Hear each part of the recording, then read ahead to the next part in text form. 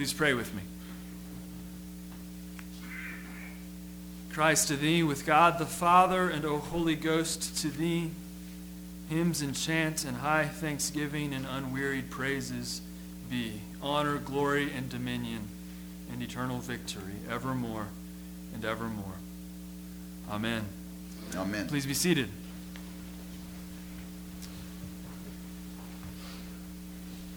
Well, Merry Christmas. Merry Christmas. Merry Christmas indeed. It's good to be with you this evening. My name is Drew Miller. I'm one of the pastors here at St. John's. If you're visiting, in particular, it's a privilege to have you worshiping with us this late at night on a cold Christmas day. I'm grateful to have you with us, and it's a privilege to come and worship. And just to draw your attention to something, one of the strange things about the Anglican worship service, the way that we worship in this church, is that we have cobbled together scriptures and prayers throughout the ages to demonstrate both the Word of God's faithfulness through time and to give us prayers by learning from the prayers of God's people throughout time. And so this last hymn that we sang is a text from the 4th century that has been translated into English so that we sing with the early Christians from long ago who meditated with us on this same night, on Christmas Eve, on the incarnation, on the Lord who would dwell with us. And that's just cool. And I didn't want us to skip over that part. So a beautiful hymn, that one, though the melody's tricky. So the prophet Isaiah, we're looking there tonight. The prophet Isaiah writes 700 years before the birth of Jesus, and he describes this very night, he describes Christmas Eve with these words: "The people who walked in darkness have seen a great light.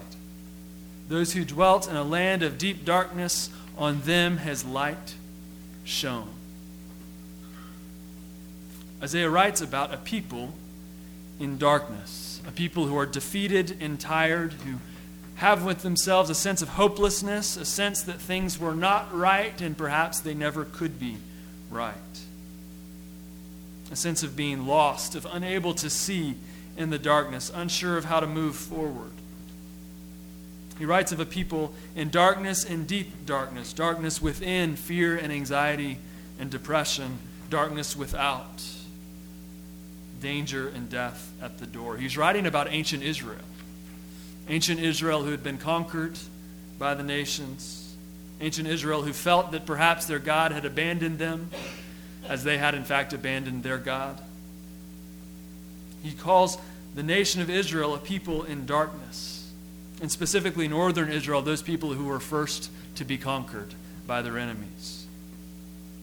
The ones that feel far from God's purposes, far from what life was supposed to be. And that kind of a world can feel far from us if we think about it in the ancient Near East. But I don't think that darkness is so far from our hearts, even today, if we're honest. We don't live in a conquered, occupied land in Florence, South Carolina. We don't tend to think about death.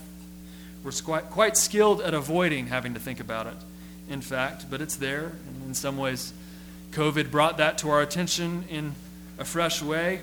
We feel that opposition outside, the great darkness of death present. We feel conflict and confusion in the outside around us. We see it in politics. We find it in our own families. We feel this darkness inside too, the struggle to do what we know is right and yet can't seem to do, the struggle against that sense of loss that comes with every year, that deepening of grief as we lose those we love, the darkness we feel when we wonder if we're doing something significant, if our lives are actually meaningful, if we can make something of these things that we've been given, the darkness we feel when we get that creeping sense that perhaps we're not making it. Perhaps we're not doing something meaningful. Perhaps we're just stumbling along in the darkness. And all the things that we try to use to light up that darkness, I think they point to how dark it often feels. The way that we'll turn to wealth or status, the way that we'll turn to marriage or to our children, or even to our spirituality to try to kind of screw a light bulb tighter, find a dim light that might bring meaning and hope, bring peace and stability to a world that feels out of control, to a heart that feels far from what it should be. Darkness is not so far from us as we might think, which Johnny Cash knows well. If you're a fan of Johnny Cash, you know most recently he's put out a series of albums, the American albums. American 3 happens to be a phenomenal one, in which he covers a haunting song first written by Will Oldham called I See the Darkness. This is how the last stanza goes. Well, I hope that someday, Bunny, we'll have peace in our lives, together or apart, alone or with our wives, and then we can stop our whoring and pull the smiles inside and light it up forever. But no, I see a darkness. But no, I see a darkness. See, Cash, Will Oldham before sings, writes about the darkness present, writes about our constant attempts at finding something to bring light into it, and yet the futility that's found in any of those searching, any of those trying to plug a light bulb into the socket. It always falls short. Isaiah writes about this very night, and he says there's a great darkness, and he says that God's people walk in it, and he says sometimes it feels total and complete, empty and dark. But then Isaiah says, into that darkness shines light.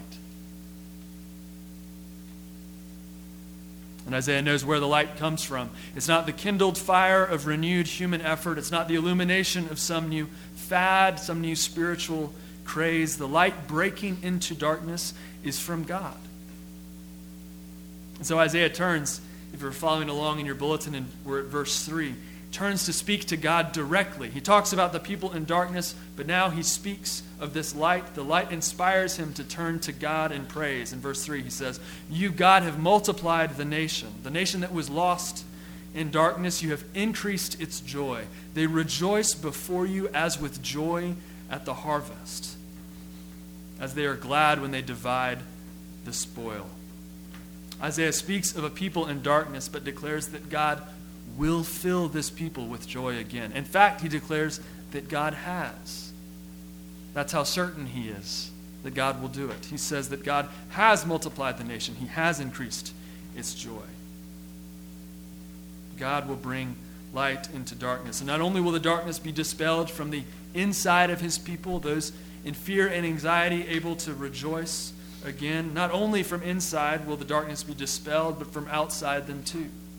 The enemy's power will be broken and removed. It says, the yoke of his burden, the staff on his shoulder, the rod of his oppressor, you have broken. It's no longer there. Every boot of the tramping warrior, every garment rolled in blood, burned as fuel for the fire. All violence, all oppression removed, wiped away.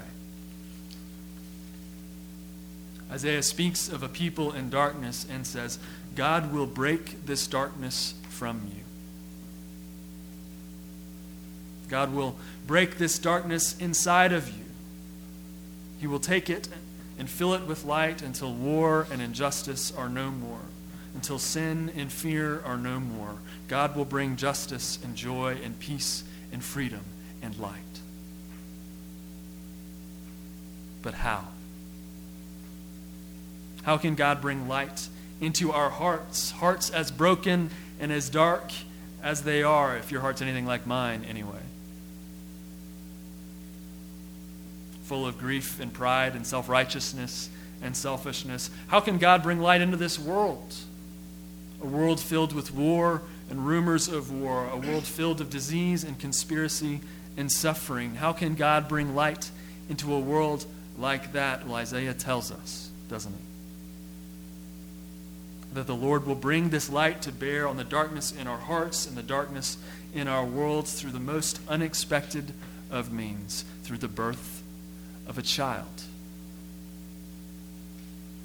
For to us a child is born, unto us a son is given, and the government shall be upon his shoulders. A child will come, a child king, one who can set things right, one who can rule with justice, one who can bring peace. A child and a king, and more than a king, because listen to how Isaiah describes him. His name will be called Wonderful Counselor. Well, that could be a king. But the next name, not so much. Mighty God. That's different.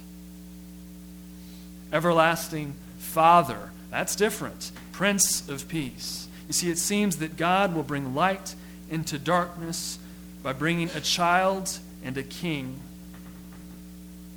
who is God himself. Somehow, in the mystery of God's purposes, God himself intends to be light amongst us by coming as a child,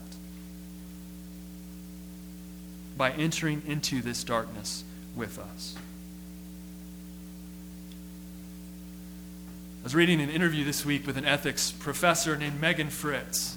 In one of her ethics courses, she uses a thought experiment from the 70s that's called the experience machine. You might have heard of it. It's kind of a would you rather question that's posed. And this is the idea. If you're given the choice to enter into a virtual reality machine in which you could experience whatever pleasure you wanted for the rest of your life, whatever sensation you desired would be there for you in this machine for the rest of your life, would you do it? Choosing now, this is a permanent decision. Would you rather stay in this world, be involved in this world, or live in the machine that can give you every pleasure, every desire that you might want? It's kind of a Matrix-y question, isn't it? Red pill or blue pill, if you know the movie. The manicured simulation of a good life or the real experience of the real life, or whatever that real life might come to offer you. In the 70s, as this question is posed, it's posed with the expectation that the answer is real life. Real life is better. Real life is what's important. We intend to live in the world. We want to make a difference. We want to do something meaningful with our hands. We want to make the world better than it was when we arrived. In the 70s, it was assumed that the right answer is the real world. But for the first time in the history of Fritz teaching her ethics course in 2021, she had a problem with that position. Because as she explained the experience machine, all but one of her students said the simulation, hands down, no question. And take the experience machine rather than real life. And if we're thinking about that, that might be surprising. It might be surprising to think of a generation willing to forgo meaningful action in the world for the sake of pleasure and comfort. But if we're honest, we do this all the time. We all do this in little ways. We all find little experience machines that can take us out of the present to try to stimulate some sensation that we'd rather have. You can pull the box out of your pocket as the first piece of evidence. But that's not the only one. I mean, we do this throughout our lives. We get lost in our vices. We get lost in our hobbies. We get lost in our jobs, in our families, in our relationships. Doing what Johnny Cash in that Darkness song calls our whorings, our chasing after other pleasures, the screwing of the light bulb tighter, trying to get a little more light into our darkness. We all jump into the experience machine when we have the chance to pull away from the darkness that we feel in real life. But Isaiah describes a radically different movement. Not a movement away from darkness, not a movement into some kind of experience machine of simulated pleasure, but he describes a movement into darkness from the outside. And it is the movement of God, who chooses not to take the pleasures that are at his hand, that are simply his for the taking, but to step into our darkness with us. Isaiah describes the movement of a God who becomes a child and is born into darkness, that that darkness might have light again. And so it happens that 700 years after Isaiah writes this prophecy, Israel is again conquered and occupied, this time by the Romans. And the darkness remains. It lingers in their hearts and it lingers in their land. And so Luke, the author of the gospel lesson that we read tonight, he writes of a young couple. The mother is with child. They're both very young. They're forced by their conquering armies, the Roman rulers, to return to their hometown to be counted in a great census. And so Joseph and Mary travel through darkness to Bethlehem. And so full is the city because of this census that's forced upon them that there is no room for them there. So the baby is born and laid in a manger. And even then the baby looks like he simply entered into darkness. Even then it does not look like light has broken, but remember there are shepherds in the fields, watching their flocks by night, sitting on the hills in the darkness, and suddenly all about them is light. An angel speaks, the glory of God shines, and the darkness trembles then because it knows its hold is slipping. Friends, the Christmas story is the story of light breaking into darkness. And this light has been breaking into darkness ever since it is breaking into darkness even now. This light is not a theory or an idea, a religion, or some set of good vibes that we channel. It's a person. This light is a person. It is the wonderful Counselor, the mighty God, the everlasting Father, the Prince of Peace. It is God Himself who steps into this real world, into this darkness, taking on flesh, becoming one of us, coming as a little child into our darkness, that darkness might be dispelled. And friends, that Christ comes to us tonight, this very night. He offers Himself to you, in His love and in His peace, that He might be light for you as well. It's an invitation. It's good news. Amen.